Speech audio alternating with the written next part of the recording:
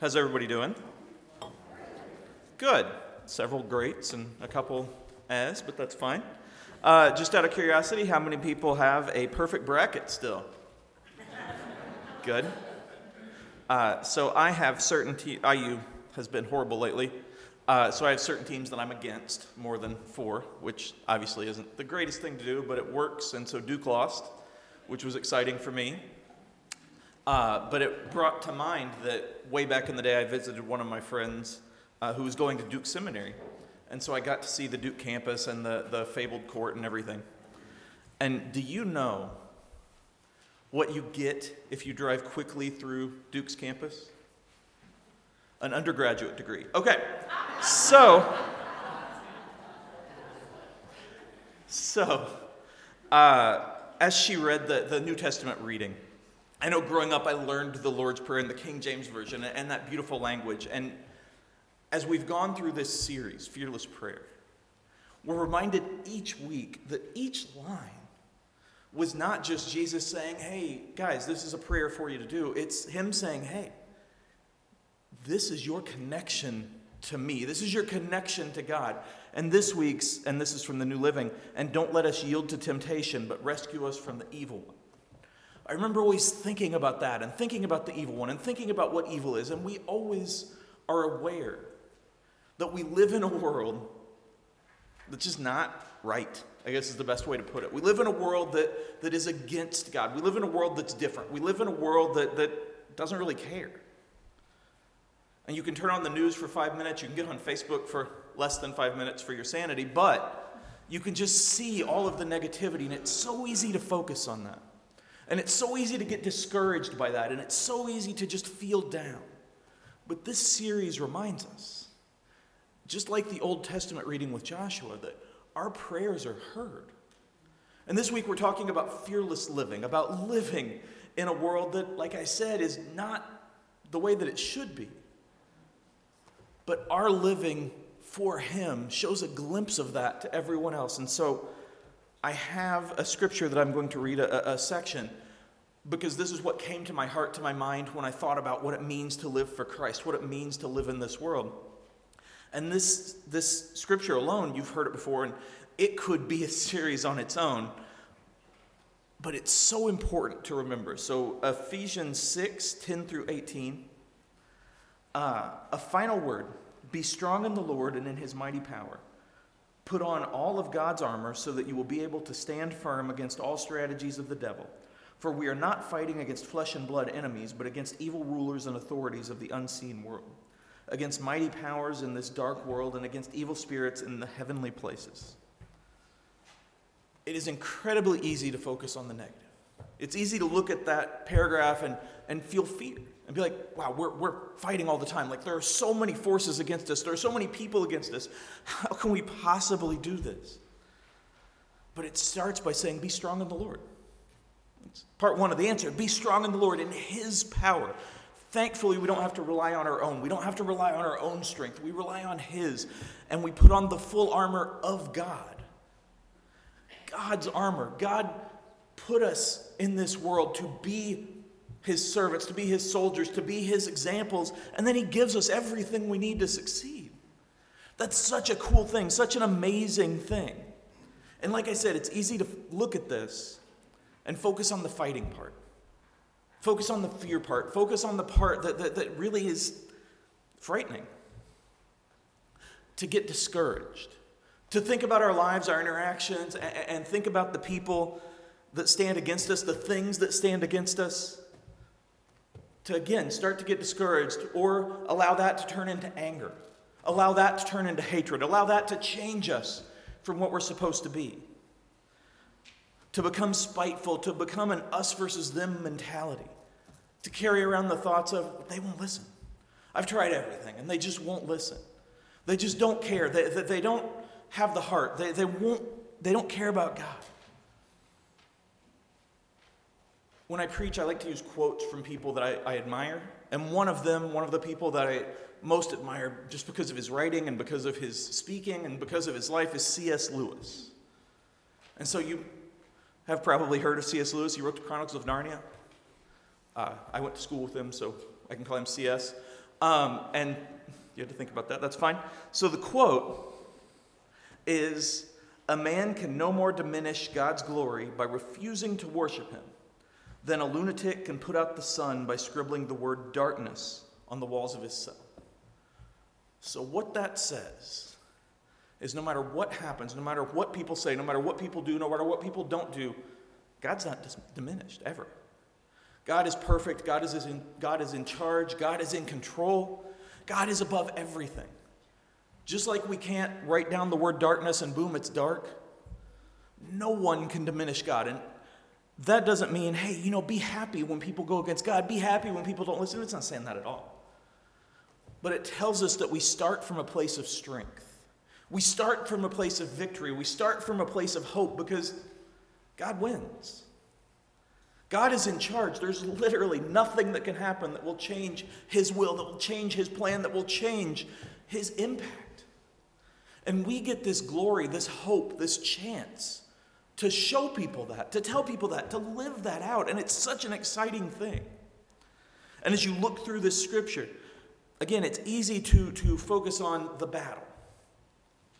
And it's easy to let the battle change us. You see, we look at the don't yield to temptation, and most of the time our mind immediately goes to sins, to the things that tempt us. Just a little bit ago, there were 2 cakes out there that definitely were tempting me. I didn't have any. I may have wanted to eat both of them. But then, what happens?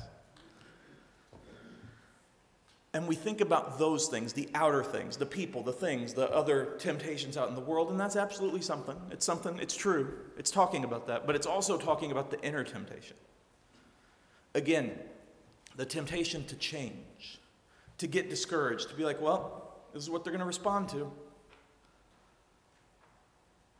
I think about back in John 4, and this is one of my favorite stories in the Bible, and I believe that The Chosen did this too. Jesus is talking to the woman at the well.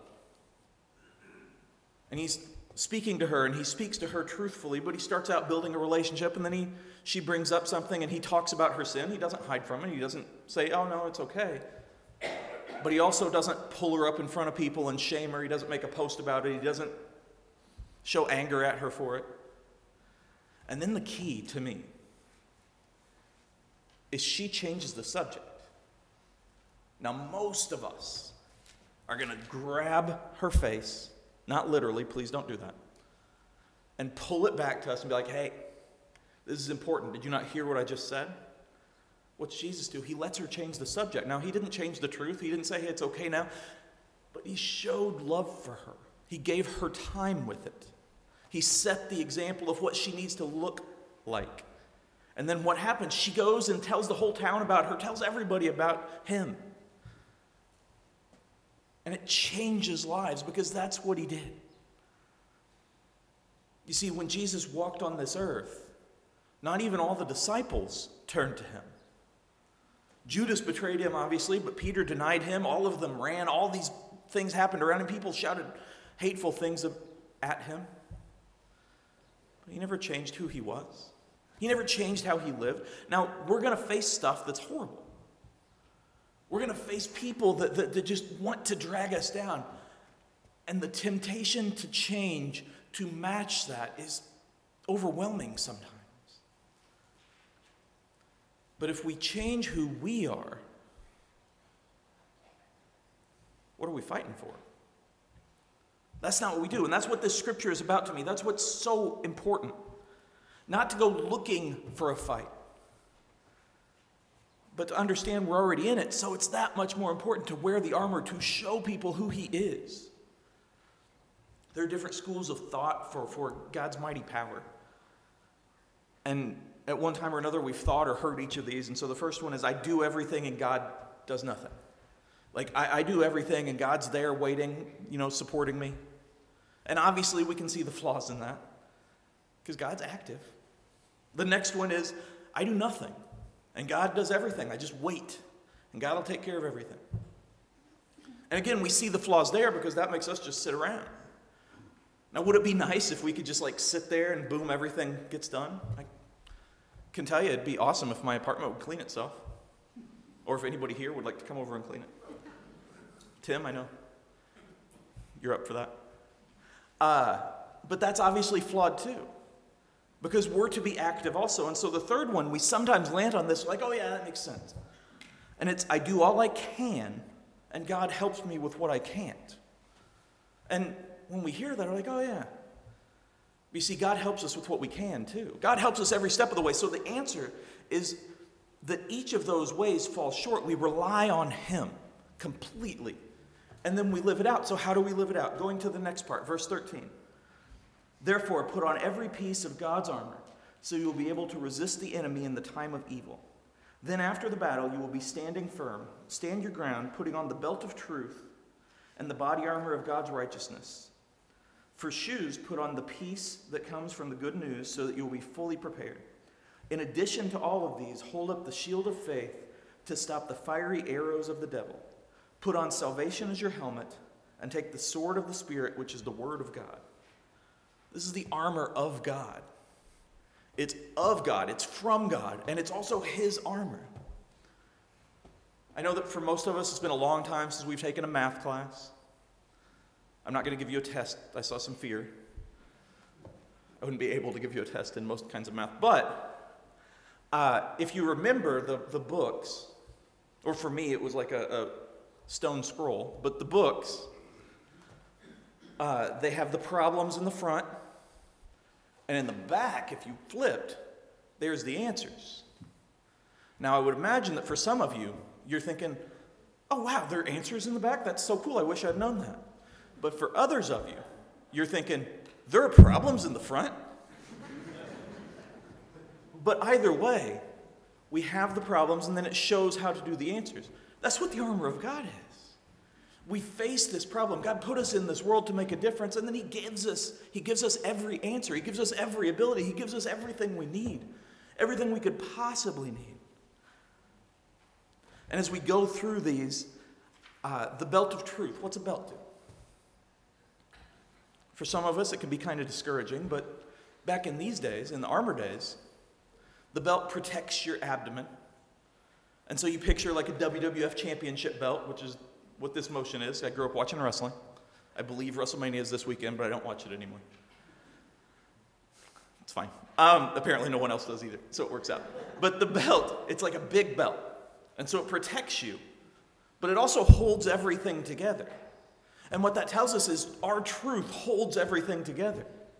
Again, the temptation is to change. The temptation is to give in. But truth is on our side. That means we already have that. We're already right. Now again, the temptation is to take a Bible and walk up to somebody that we disagree with and bam, whap them in the head. And then read whatever scripture falls open. But don't do that for a lot of reasons. For number one, you'll probably get arrested. For number two, can you picture Jesus doing that? But we get so discouraged, so upset, so just angry at other people just not living it, not doing it, that it can be hard. But we have the truth already. People will see that in time. And it's not on us to force them to see it. It's on us to show them, to live that. And so the belt of truth is so important. And it's a symbol of action, of life. Going on to the next, the breastplate of righteousness. Thankfully, it's not our righteousness. Because if we walked around with the armor of our righteousness, we might feel like it's this big, giant golden armor, but it's going to be like this little tiny thing barely covering anything. I watch a lot of TV. I don't really listen to music, so like my escape or my comfort is watching TV shows. Like actual shows, not stupid reality things. No offense. Actually, some offense, but that's okay. But I watch shows, and one of the things that annoys me every time is the character that is self-righteous. And by that I mean the character that walks in and they think everything they say is right and everything they do is right, and they won't even listen or talk. They just tell people what to do and they go for it.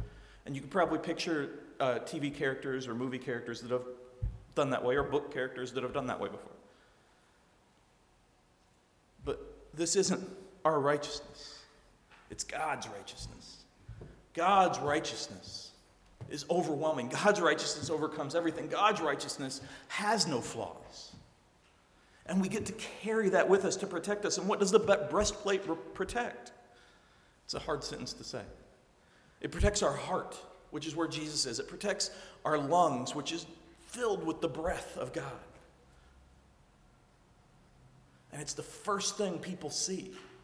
God's righteousness. We live for that. It's so important. And then it talks about the shoes of the peace of good news, the peace of the gospel. And it's easy to look at the full armor of God and just kind of ignore that. And be like, I don't need shoes. I can go out barefoot. For one, that's gross. Sorry. It's stinky too. But those are important. That peace, that foundation, shoes are foundation, of the peace of God, of the peace of the gospel, of the message of the gospel. That's why we're here. Like the whole thing with Easter is about the gospel, the story of Jesus, and we get to live that each day. And if you're thinking, yeah, but man, the sword and the shield, that's what I really need. I don't really need that peace. Well, think about Achilles. You've probably heard of the Achilles heel. It's based on a character from the Iliad and also a real person. But he died, at least in our understanding, from being shot in the heel. So that's an important part too, is covering our feet, having that story, understanding that it all starts, our foundation is on the peace that comes only from Christ. And we show people that, we live that out, we exemplify that. And that means that if we go out without praying, if we go out without preparing, if we go out without being right ourselves, then what are we doing? See, this week is about fearless living and living for Him, living in the face of evil, living in the face of temptation. And that means praying. That means praying all of the time. It means praying to Him. It means living out that peace, reading the gospel, worshiping in church. Going up to Mary after service and signing up for choir. Not me, but you guys. You learn from service to service that some jokes work somewhere and some don't work. And so we're going to see how the rest of this goes. But it means worshiping with our lives. And then showing people that. And then we go to the shield of faith. And this is like the big shields. And how powerful they were. And so it talks about the fiery arrows. Back in the day, in like Iliad times, former war times, Israelite times, all these things. They would have these shields, and so the first thing that would happen is the other side, whichever side, would shoot a bunch of fiery arrows. And so their hope was to knock out like a bunch of the forces, people that weren't paying attention, people that didn't have their shields with them or were talking or posting something really important right then. Like checking Twitter and like, oh, I wonder what's going on and something. But the people that had their shields ready, arrows bounced right off. Now here's the cool thing. See, the great armies of the past, and I'm talking great in terms of effective, like the Israelites, like the Spartans, like the Greeks, the armies that we think of in history, and I like history. If you don't, that's okay. They would have these times where they would have the individual shields, yes, but in great battles, they would join together, like side by side with their shields connecting, which made it pretty much impenetrable. Now let me draw a parallel for you. We are in a church in which all of us have shields. And yes, most of the time we're out in the world and we're with God and we're there and we have our shield, but we have this opportunity, this chance to join our shields together all of the time, not just when we're here, but to lift each other up throughout the week, throughout the month, throughout every day. And to join our shields together and to remember, hey, my shield's connected to other people's shields.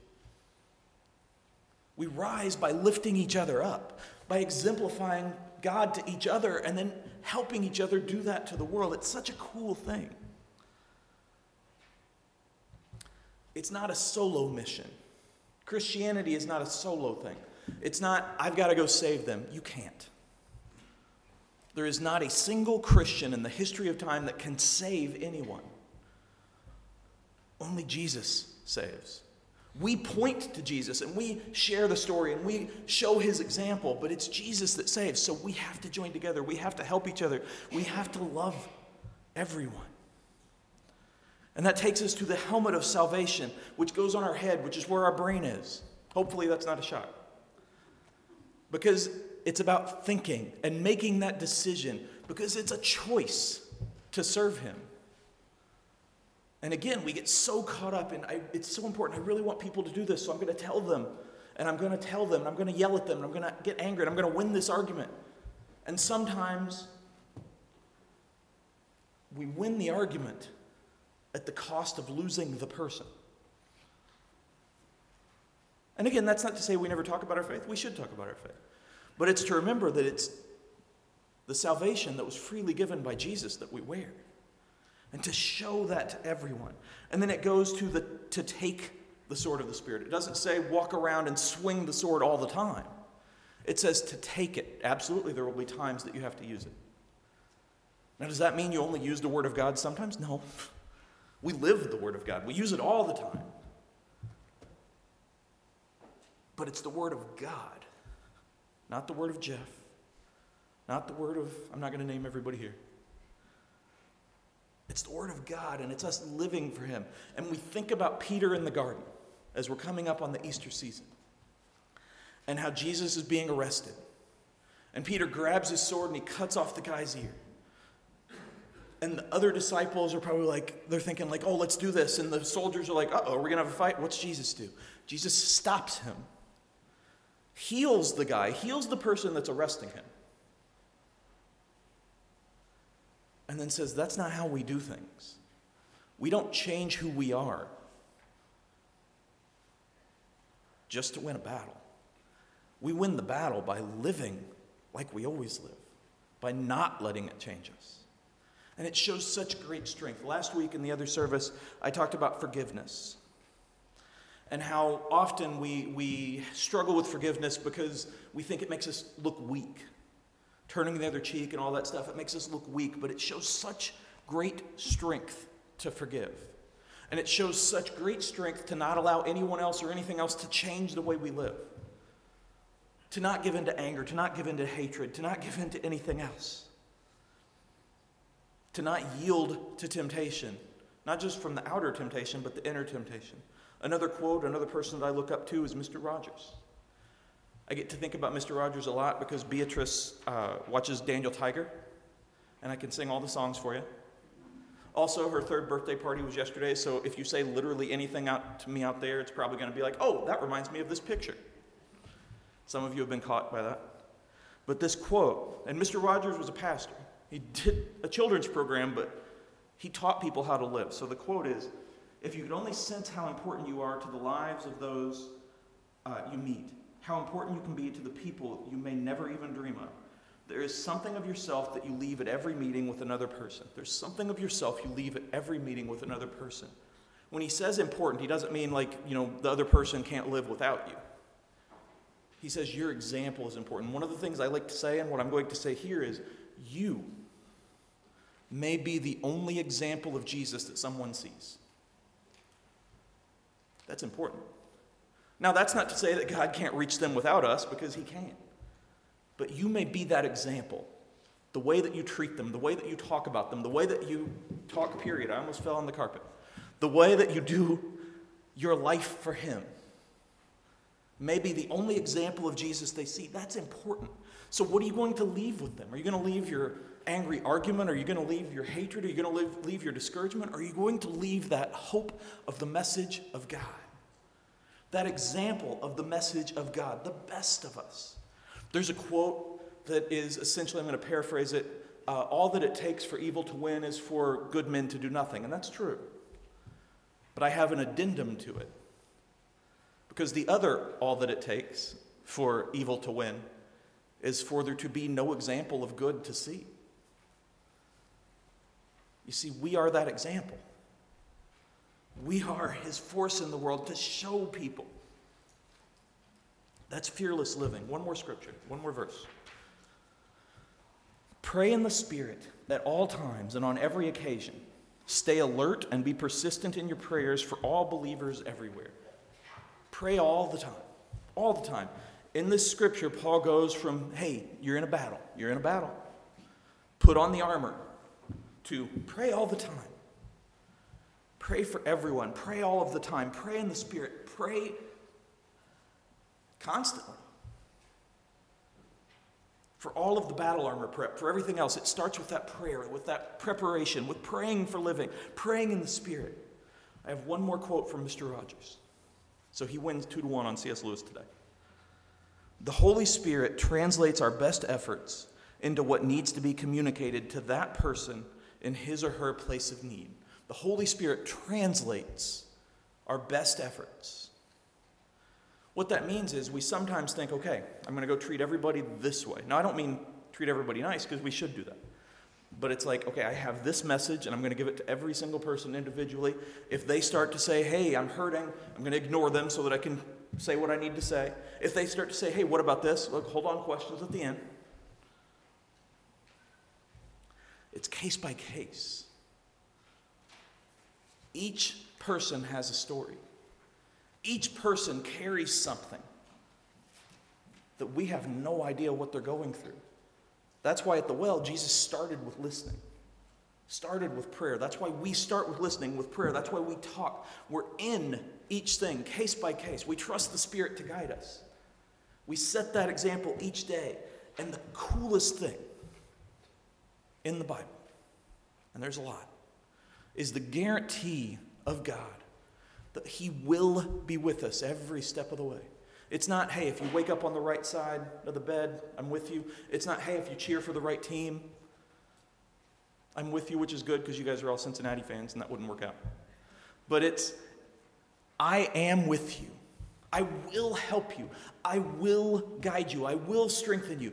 All you have to do is choose and live it. And then we show that to everyone. God's light. God's light that comes from His love is what we shine.